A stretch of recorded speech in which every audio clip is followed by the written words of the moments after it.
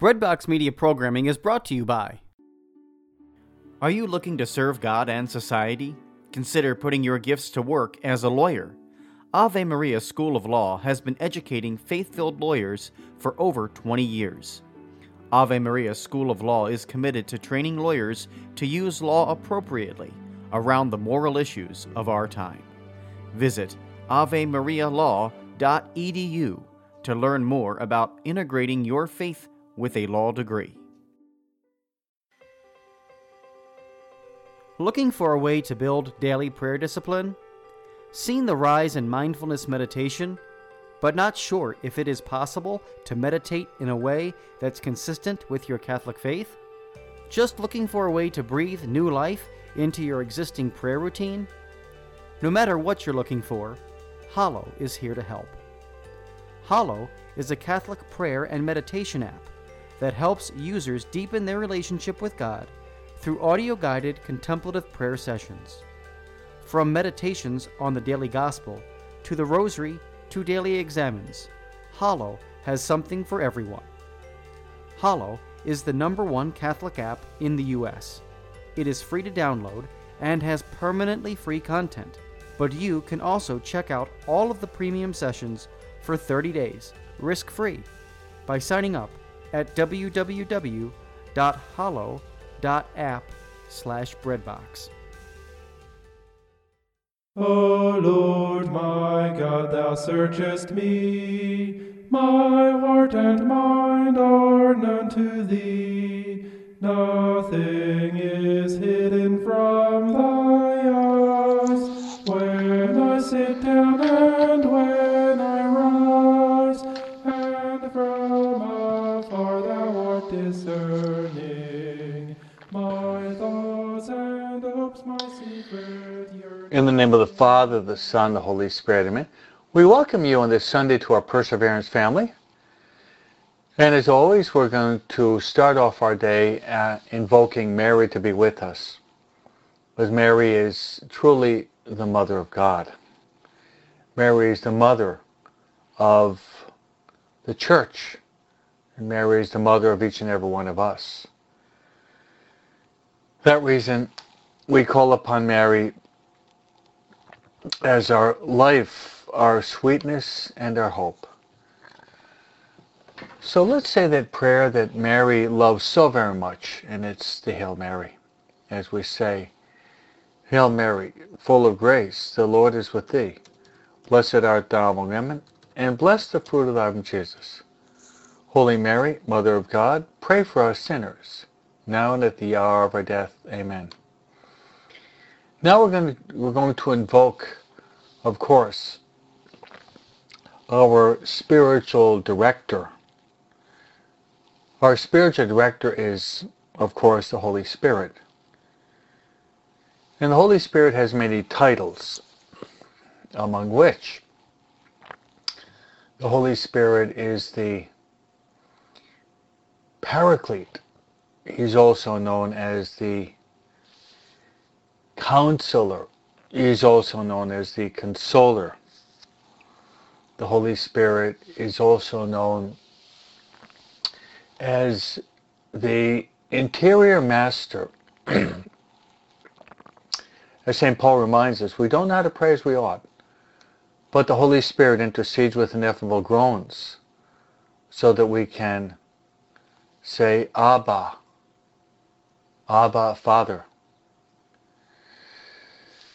So let's ask the Holy Spirit to be with us as we start off this wonderful new week with Sunday, which is the day of the Lord. And ask the Holy Spirit to give us a lot of light, a lot of joy, a lot of peace, and great love for God. As we sing to the Holy Spirit. Spirit of the living God, fall afresh on me. Spirit of the living God, fall afresh on me. Melt me, mold me, fill me, use me.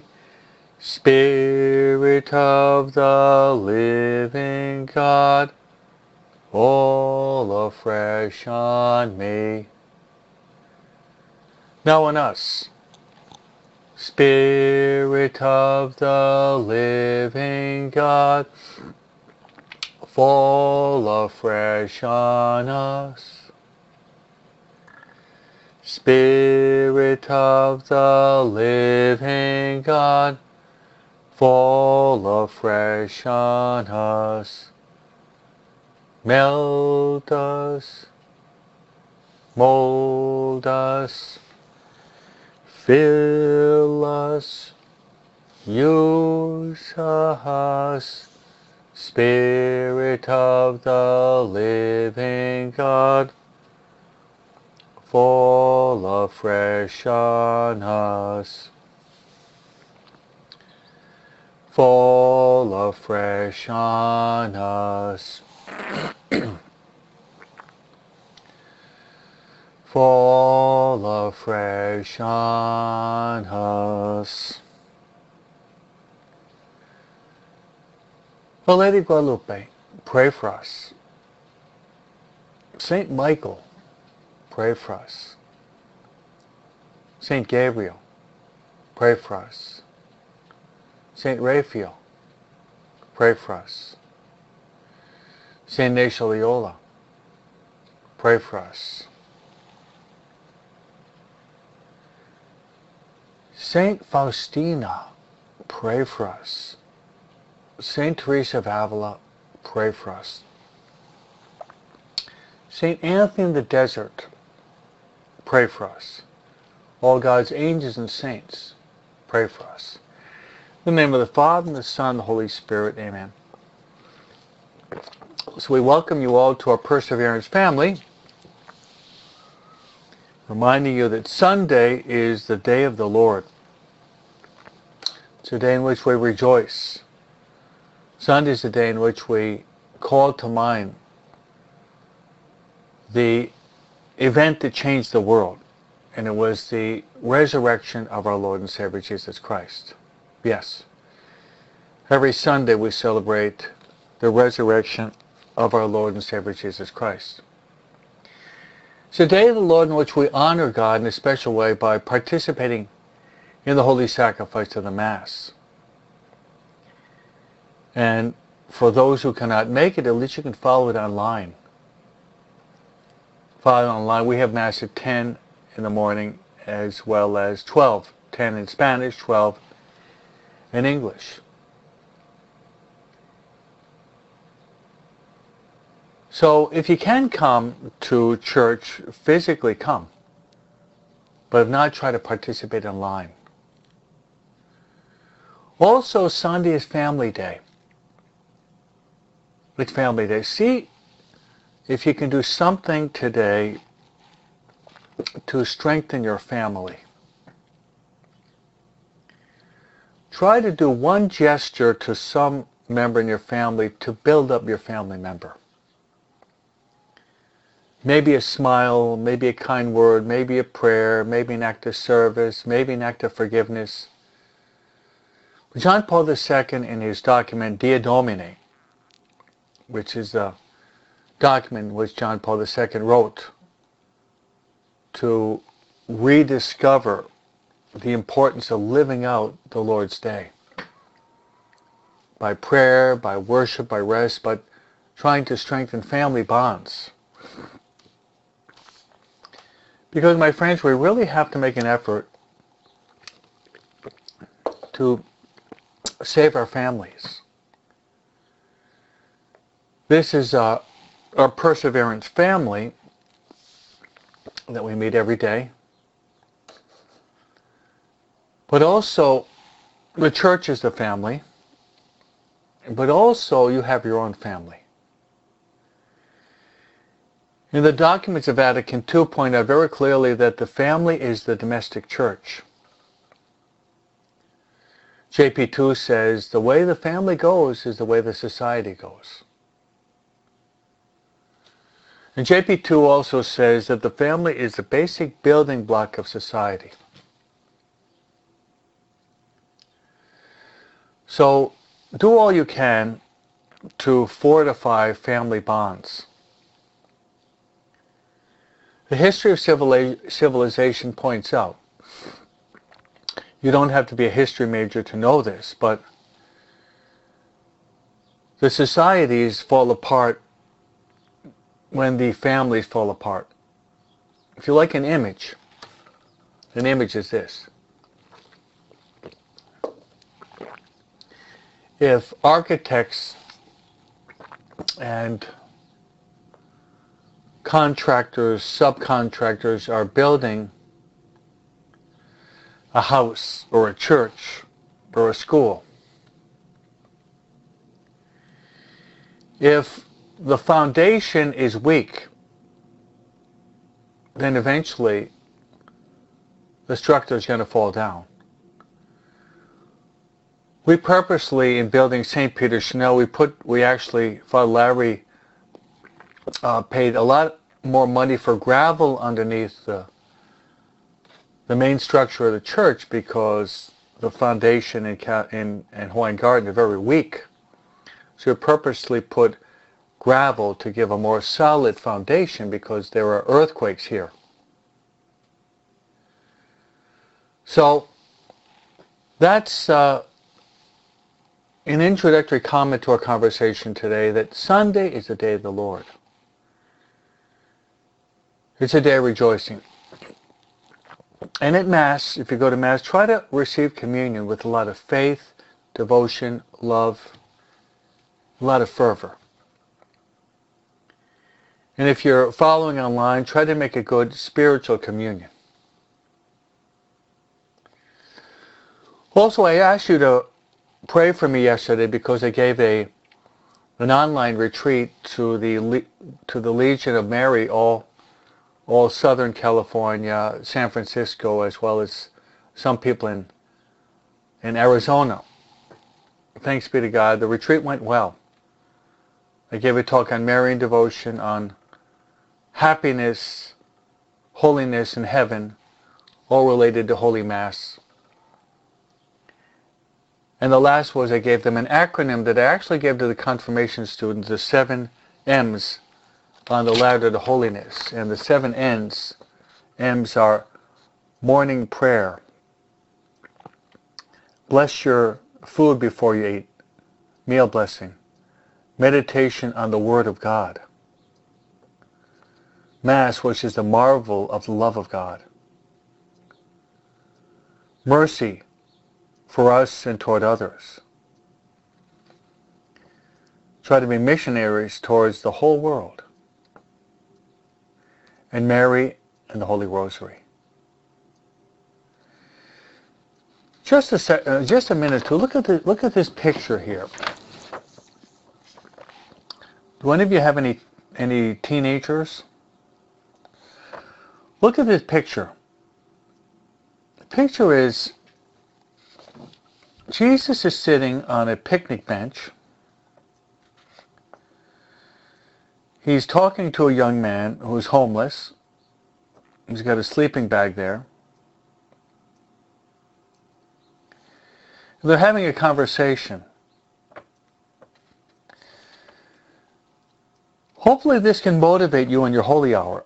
Imagine that you're the one sitting on that picnic bench and Jesus is sitting next to you.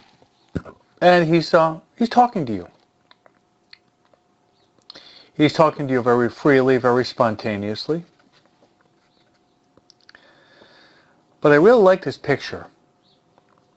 Picture is worth more than 1,000 words. So in your holy hour, you're called to be this young man sitting on the picnic bench and you're talking face to face with Jesus Christ. You can talk to him whenever you want, wherever you want, whatever words you want, whatever language you want, you can talk to Jesus Christ. He's never busy for us, but we are sometimes too busy for him.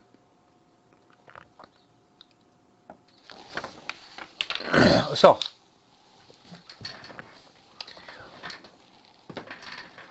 a word or two now on the first reading is very, very important. And you're going to see in the first reading and the gospel reading, and the saint that we celebrate today is this man. His name is Saint Anthony of the Desert. Saint Anthony of the Desert is the following. The basic theme today is the call. The call. The call. How God calls. So let's start now with the first reading, which is a fascinating reading. First reading, my friends, is taken from the Old Testament and is taken from the first book of Samuel. Okay, here's the context. The first book of Samuel.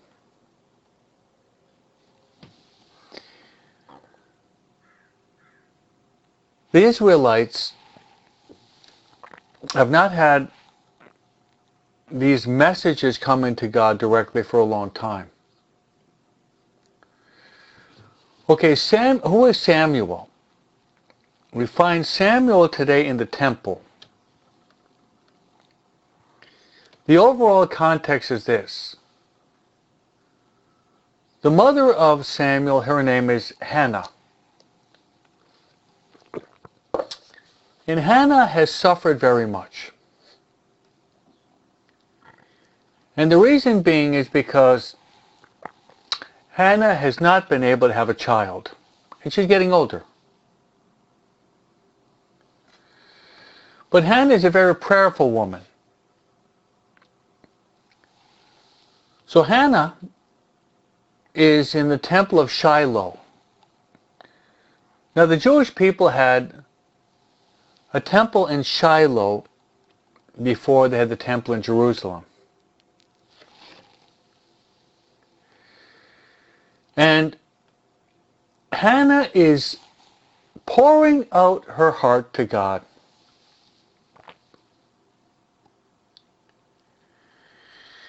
And she's moving her lips. So Eli the priest, without too much pastoral sensitivity, sees her moving her lips there in the morning praying, and he blurts out this, "Why are you coming here drunk, moving your lips?" Which is really a lack of pastoral sensitivity, because she wasn't drunk. But he said that why is this drunken woman coming in here moving her lips? She was simply pouring out her heart. And it's important for us not to judge people. Not to judge people and make comments without reflection. I think we should try to avoid being impulsive, be overly impulsive in the way we act. And Hannah defends herself, and she says, "I'm not drunk. I'm just pouring my heart out to the Lord because I have no child."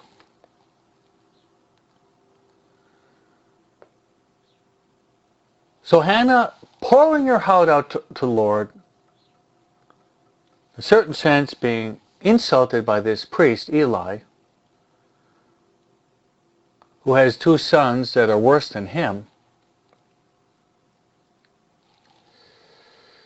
she goes home and she conceives and she has a child. The name of the child is Samuel. And she made a promise to God.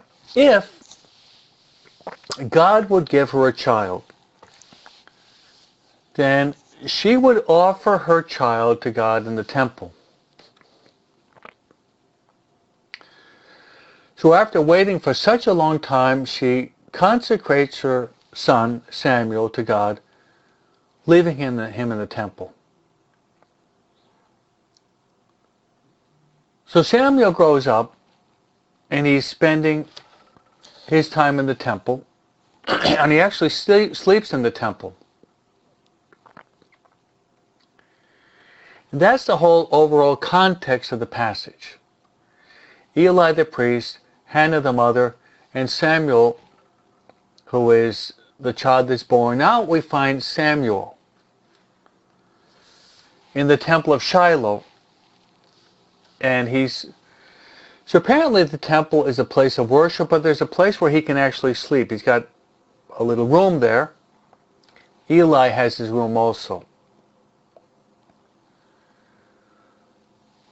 So what happens is, in the temple, God calls Samuel. So Samuel gets up, and he believes that it was Eli that was calling him. So he goes to the room of Eli, and he says to Eli, "You called me. What do you want?" And Eli says to him, "I didn't call you. Go back to bed." So Samuel goes back to his room, and once again God calls him, "Samuel, Samuel." So Samuel gets up once again and goes to Eli.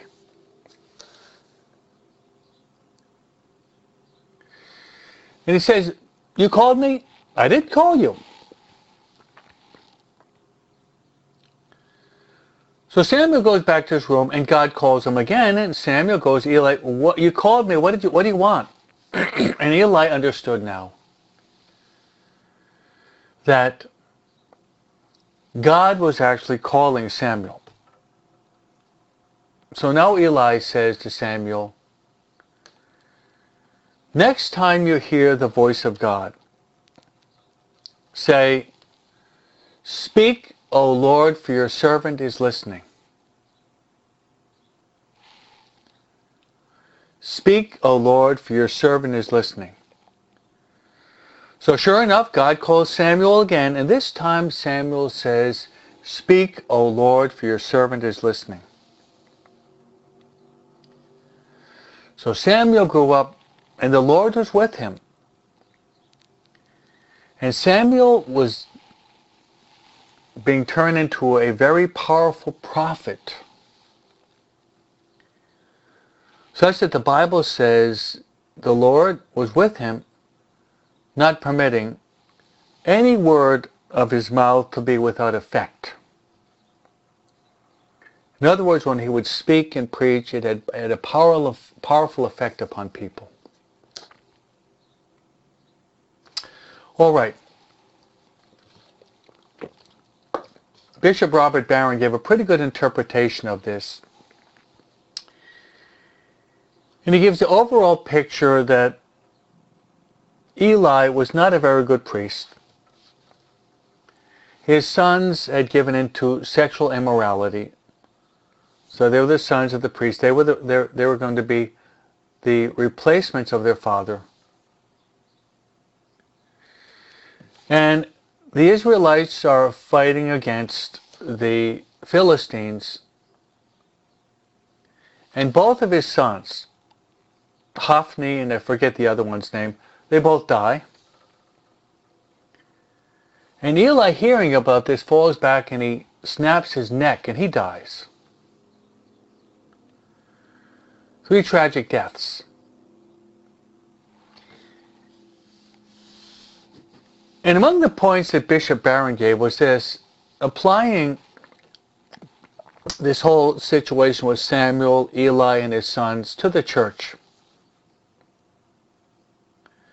We can't deny it, that there has been corruption in the church. All of us know the McCarrick case, and there's been immorality in the church. And it's scandalous. especially since the year 2002, the movie Spotlight. So the church members back in the time of Samuel with Eli was not a very good priest, and his sons were worse. What I'm saying is not something negative, but rather I think what we have to do is this. Don't become discouraged. But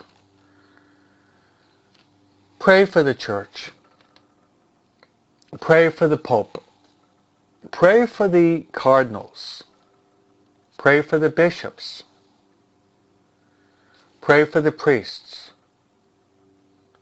Pray for future priests. Pray that we get especially holy priests. Because one holy priest can do a lot of good.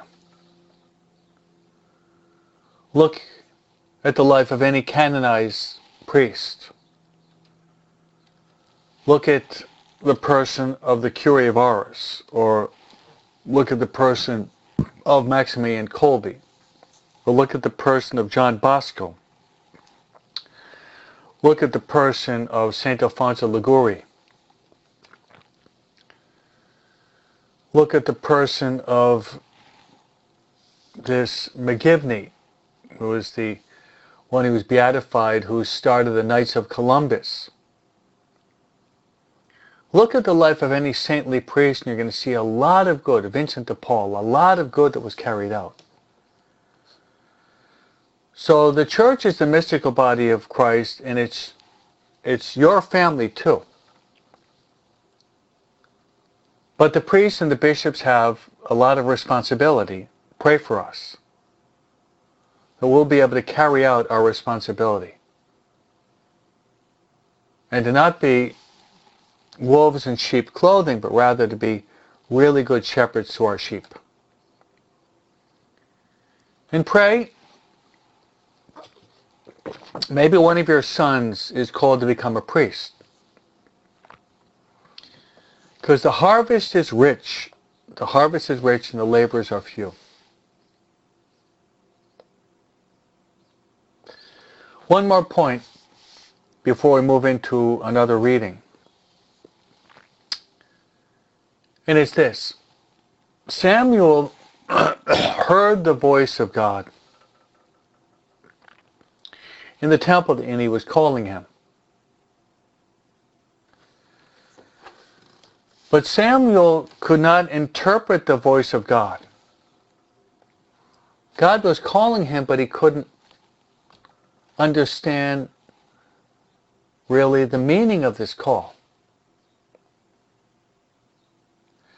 A classical interpretation of this passage is the following. If you people really want to grow in holiness, and I'm sure you do, in this Perseverance family, we're all pursuing a life of holiness. You must have spiritual direction.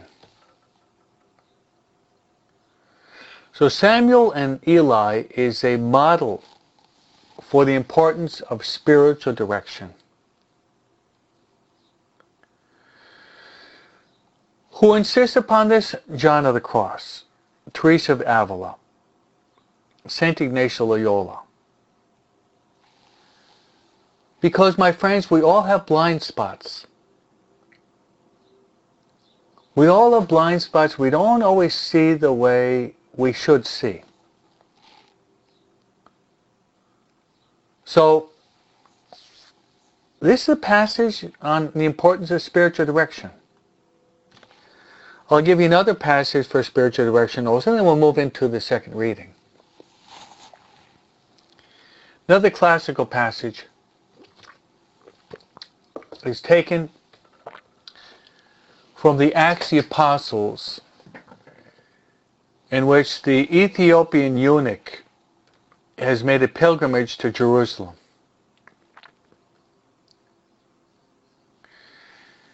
And on his way back to his country, this Ethiopian eunuch, he's trying to discern God's will. But he must have direction. So he's in his chariot, he's reading the Bible, he's reading the prophet Isaiah. God tells Philip the deacon to go, to run up to him, and to pursue this Ethiopian eunuch. So Philip the deacon runs up beside and says, "What are you reading?" He says, "I'm reading the prophet Isaiah." "Do you understand it?" "How can I understand this unless someone helps me to interpret it?" So Philip jumps into the chariot next to this Ethiopian eunuch,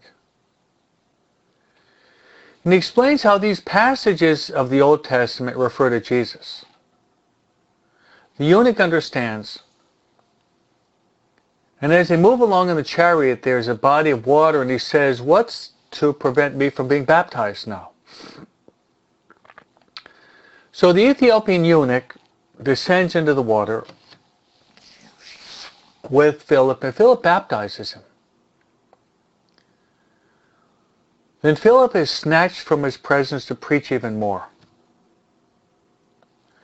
There you have a classical passage for spiritual direction. And I'll give you one more. It's this. The disciples on the road to Emmaus, they were in a state of desolation. Jesus had died, he'd risen from the dead, and he's appeared to some of the women. These men are confused. They can't seem to make any sense out of what has happened.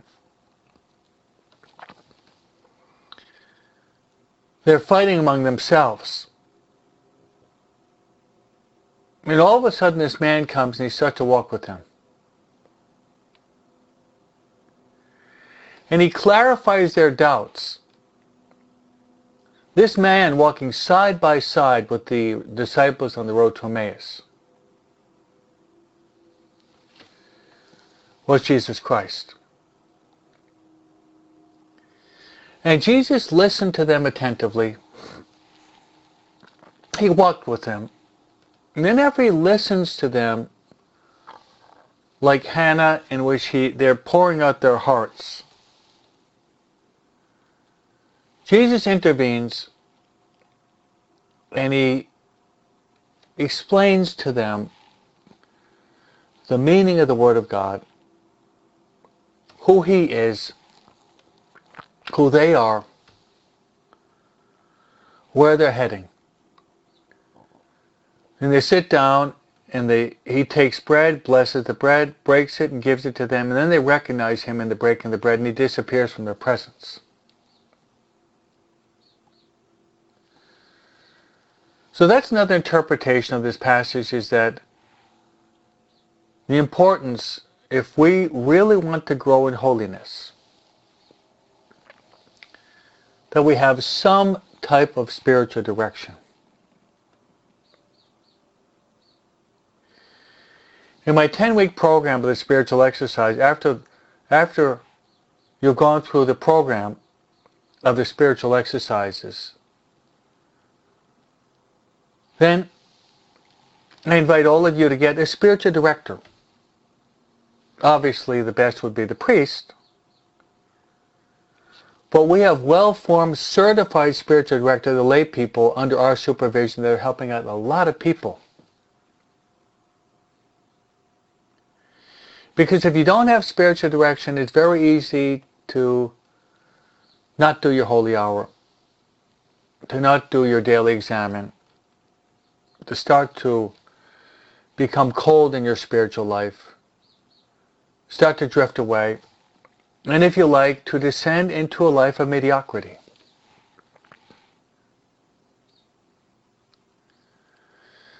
So that's the interpretation of that passage.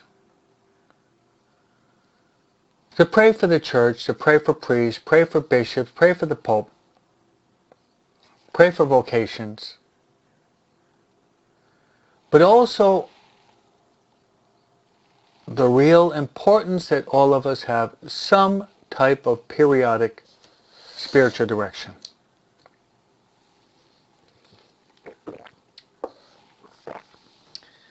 The responsorial psalm is taken from Psalm 40. And the antiphon is a beautiful prayer that we can say to the Lord. And the prayer is, "Here am I, Lord, I come to do your will." Here am I, Lord, I come to do your will. Our holiness, my friends, depends upon discerning the will of God and carrying it out. A model for this is the Blessed Virgin Mary. Mary said, "Behold, I am the handmaid of the Lord, be it done to me according to thy word." The Our Father, thy kingdom come, thy will be done on earth as it is in heaven. The words of Jesus in the garden, "Father, if it be possible, remove this chalice from me, not my will, but your will be done." St. Maximilian Kolbe says that holiness depends upon capital L W and small w. Capital W is God's will, aligned with small l, small w, our will. And even Dante Alighieri, in his classic, The Divine Comedy, has pointed out there at the entrance in heaven, on the Ark of Heaven, it says, "In your will is our peace." Our peace will be attained when we do the will of God. Okay, let's move to the second reading. Is pretty strong. And it's basically St. Paul is challenging all of us to live a life of chastity, a life of purity. This is taken from the first letter of St. Paul to the Corinthians, chapter 6, verse 13. And he says very clearly, "Brothers and sisters, the body is not for immorality, but for the Lord. And the Lord is for the body. God raised the Lord and will also raise us by his power. Do you not know that your bodies are members of Christ? But whoever is joined to the Lord becomes one spirit with him. Avoid immorality. Every other sin a person commits is outside the body. But the immoral person sins against his own body. Do you not know that your body is a temple of the Holy Spirit within you, whom you have from God, and that you are not your own, for you have been purchased at a price. Therefore glorify God in your body." Powerful reading. And I think it's very clear. It's this. God is speaking to us through St. Paul that we have been given a body. Our body, through baptism, becomes, we spoke about this the other day, we're talking about the baptism of the Lord we celebrated a couple weeks ago, is that we have great dignity and great destiny. Once we are baptized, what dignity? We are transformed into a son or daughter of God, brother or sister to Jesus Christ, friend, a deep, intimate friendship with the Holy Spirit,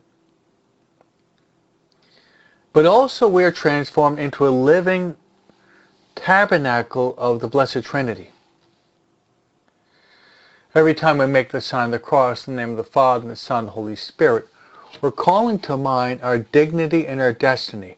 Our dignity that we are really temples of the Trinity.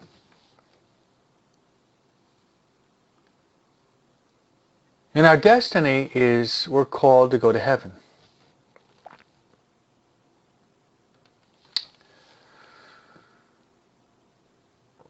So as I was preparing our conversation this morning,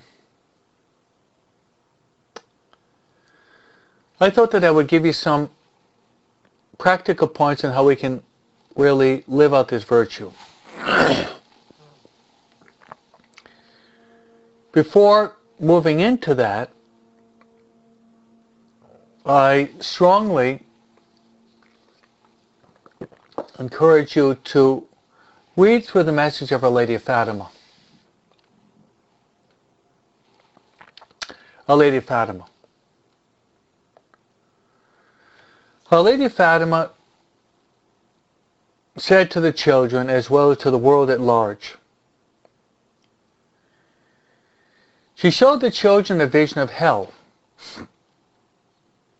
And she went on to say to them, as well as to the world at large, that most souls are lost. Most souls are lost, and they lose their soul to the reality of hell. Our Lady showed the children a vision of hell on July 13th, 1917. Why? Due to the sins against the 6th commandment and the 9th commandment. In other words, for the sins against the virtue of purity. Blessed are the pure of heart, for they will see God. So that was the message of Our Lady of Fatima in 1917. All right, I'm going to give you 5 different points or steps or practices so that all of us can live out this very important virtue. If you're taking notes, you might even write down Matthew chapter 5, verse 8, which is one of the Beatitudes, where Jesus said, "Blessed are the pure of heart, for they will see God." Blessed are the pure of heart, for they will see God.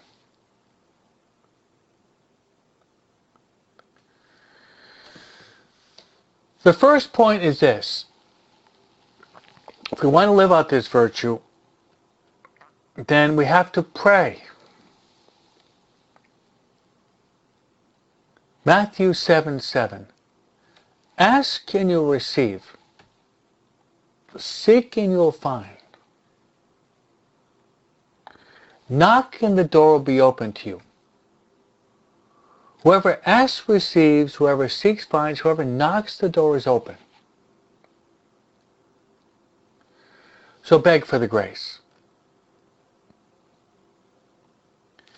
We should never also forget that there are some virtues that we can only practice with the help of God's grace. And these virtues, one of these virtues is humility, forgiveness, and chastity or purity. These are called supernatural virtues. What does it mean, a supernatural virtue, different than a natural virtue? Natural virtue might be punctuality, courtesy, kindness. These can be lived on a natural plane. A supernatural virtue means that to be able to practice this, we need God's grace. It goes beyond our mere natural powers. We must have God's grace to be able to live these out.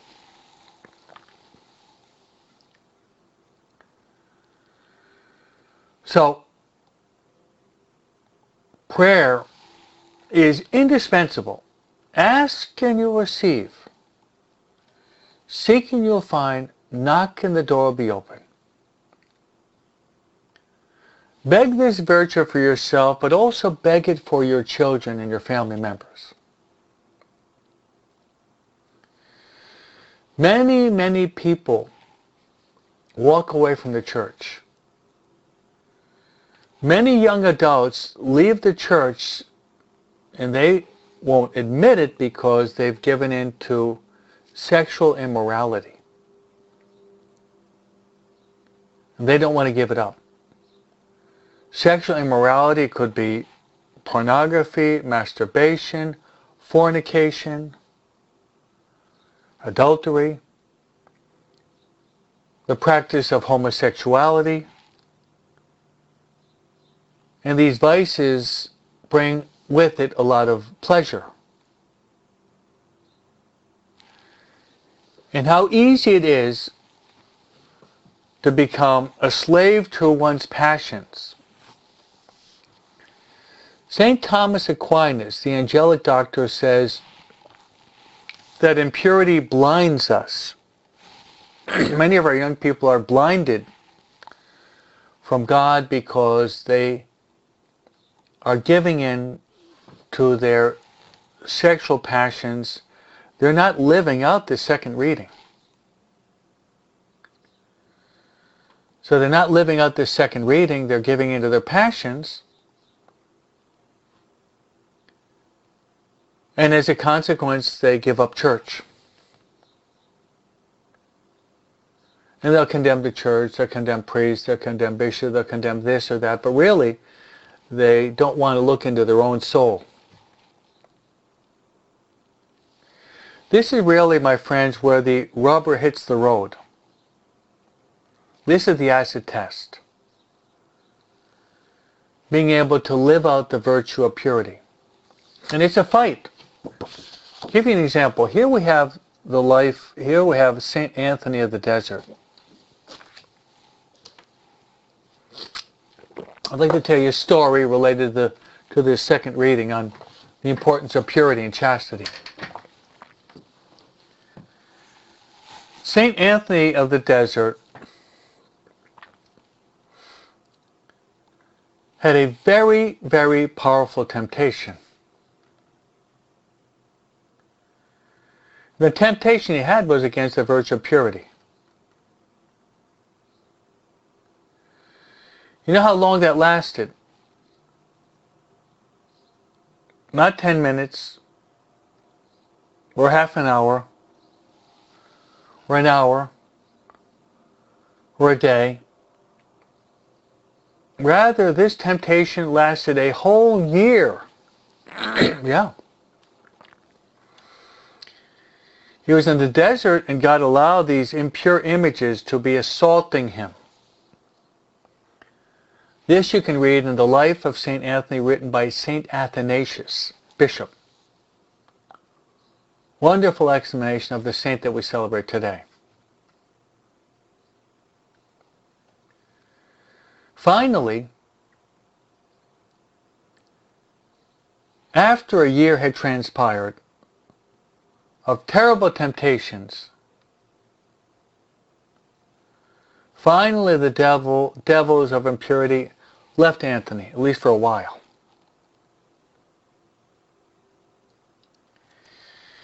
Anthony, talking to the Lord like a friend,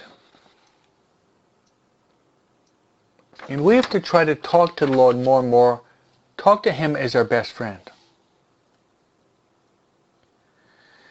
Anthony asked the Lord, Lord, where were you? Where were you, Lord? And the Lord said, I was in the very depths of your heart. See, Anthony had never given in to the temptation. Maybe you heard that story of a man that was talking with a priest, and the priest asked the man, well, John, did you entertain bad thoughts? And he said, no, they entertained me.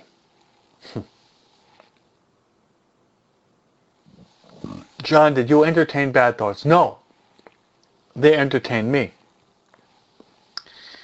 In that case, that was a sin because he purposely entertained those bad thoughts. But that story in the life of St. Anthony of the Desert was that he did not give in to those temptations. He fought against them. And that's the second point I wanted to make. First is we have to pray. As we said, Matthew chapter 7, verse 7. Ask and you'll receive. Seek and you'll find. Knock and the door will be open. Whoever asks receives, whoever seeks finds, whoever knocks the door will be open. In the Catechism of the Catholic Church, we've arrived at 229. 229, which speaks about the importance of faith, a strong faith in God. Once we arrive at the part on prayer, the Catechism Catholic Church quotes St. Augustine saying that all of us are beggars before God. And St. Ignatius in the Exercises says we should beg for the grace. A beggar has to be humble and recognizes his dependence upon his benefactor. Beg the Lord for the grace. Beg the Lord for the grace. But the second point, and I'm trying to give you practical points so we can all live out this very challenging virtue and teach this all to your children. Parents have to educate their children in chastity and their teenagers. Don't allow the world to contaminate your children, but you form them in the love and the fear of the Lord, which is the beginning of wisdom.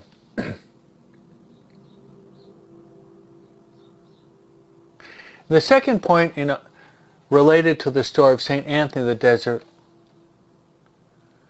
first is the grace of God, but then we have to will it. God's grace is always first. God's grace precedes any good action. It's called prevenient grace among the theologies. Prevenient grace means the grace that comes before the good action, and we say yes to it.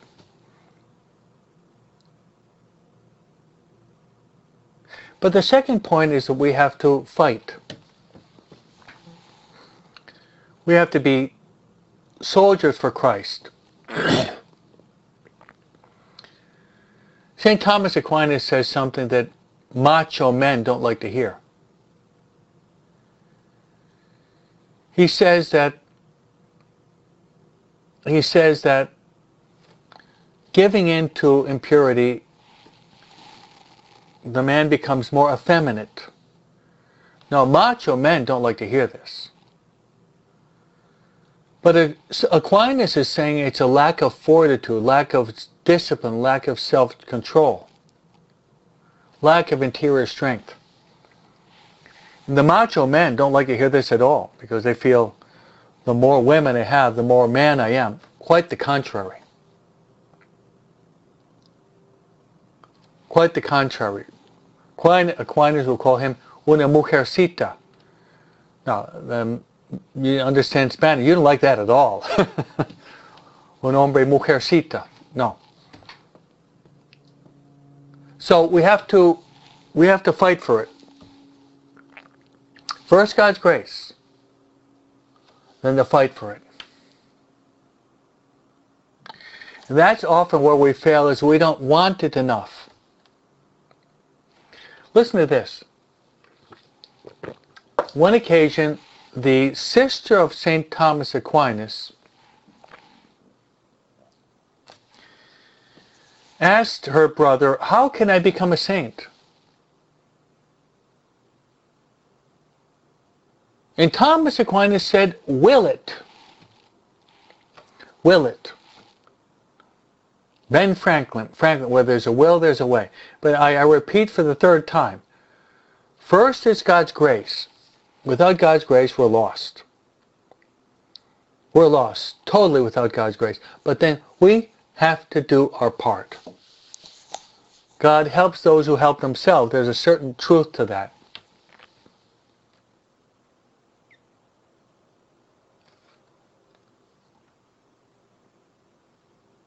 The third step is this,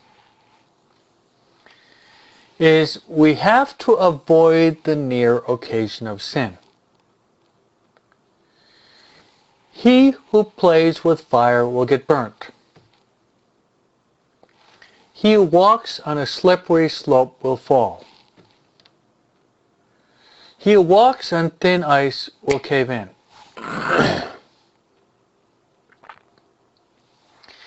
And as the Old Testament teaches us, he who plays in danger will perish in danger. So often we fall into sin in general because we're playing with danger.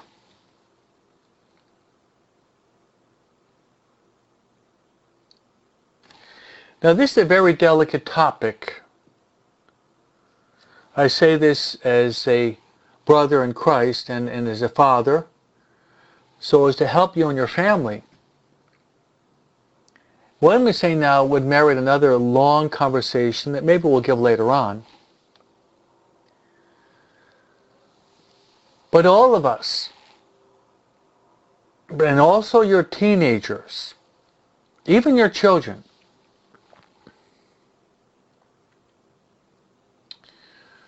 we have to have a very strict vigilance on our eyes. The eyes are the mirror to our soul. The eyes are the mirror of our soul.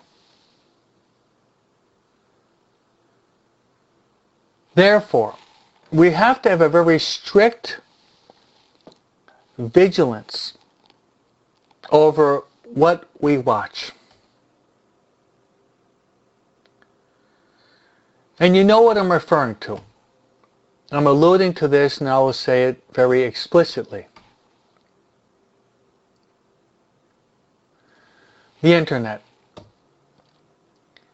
And the Internet, when I'm saying social media, television, radio, movies, but obviously, number one, right now in this year, 2021, would be the telephone, the cell phone, the iPad, but especially the telephone. Because social media can be used incredibly. I'm using it right now. I have YouTube, blogs, website, Facebook, Instagram, Twitter. I have all those. Yesterday I was on Zoom 4 times. I was on Facebook about 3 times. I spent almost half of yesterday giving talks online, looking into the screen, but preaching and teaching to many, many, many people. So the Internet can be used as a platform to preach the Word of God. Jesus said, "Go out to the whole world. Teach them all that I taught you. And behold, I'm with you always, even until the end of time."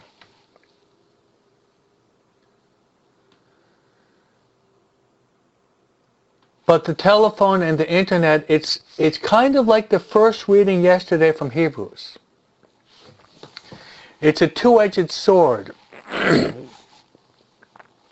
A two-edged sword. In other words, it can be used for good. It's the internet, Zoom, Skype, Facebook, YouTube, blogs, incredible means of preaching and evangelization. And putting into practice what Jesus said. The last words of Jesus Christ before he ascended into heaven were, "Go out to all the world. Teach them all that I taught you. Baptize them in the name of the Father, the Son, the Holy Spirit. And behold, I am with you always." Beautiful words. Behold, I am with you always, even until the end of the world. So, my friends, there's much more that can be said about this topic taken from St. Paul's letter to the Corinthians. So let's turn to the Blessed Virgin Mary and to her most pure and immaculate heart, and beg Mary for the grace to be able to put into practice the second reading and to live out that beautiful beatitude that she lived so perfectly. And that beatitude is, "Blessed are the pure of heart, for they will see God." May God bless all of you. The blessing of Almighty God, Father, Son, and Holy Spirit descend upon you and remain with you forever. Amen. My heart and mind, upon me thou hast laid.